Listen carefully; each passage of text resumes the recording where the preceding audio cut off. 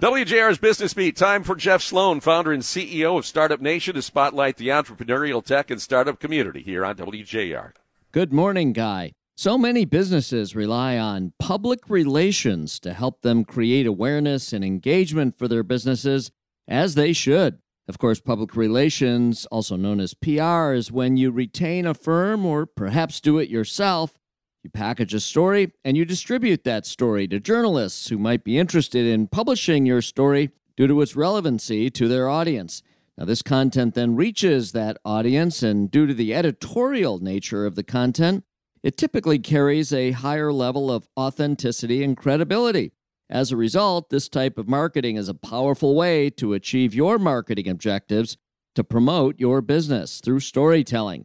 But in today's changing landscape of marketing, how is PR faring? Well, according to the Q3 Propel Media Barometer study, journalists opened roughly 49% of the email PR pitches they received in Q2 2023. This marked a 10% increase year over year. Generally, 33% of email pitches were opened within 10 minutes. 3/4 were looked at the same day. Reporters responded to roughly 3% of the total pitches they received, and of those who did respond, 66.5% did so the same day the pitch was received. Now, 70% or so of the resulting stories were published within 7 days. So it seems while the study points out that the time to review, respond, and publish is actually a bit slower these days, more stories are actually finding their way into the media.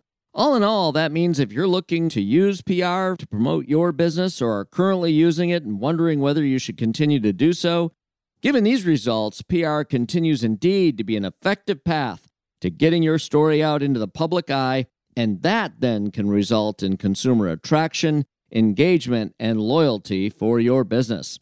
I'm Jeff Sloan, founder and CEO of StartupNation.com, and that's today's Business Beat on the great voice of the Great Lakes, WJR. This segment brought to you by Dell Technologies.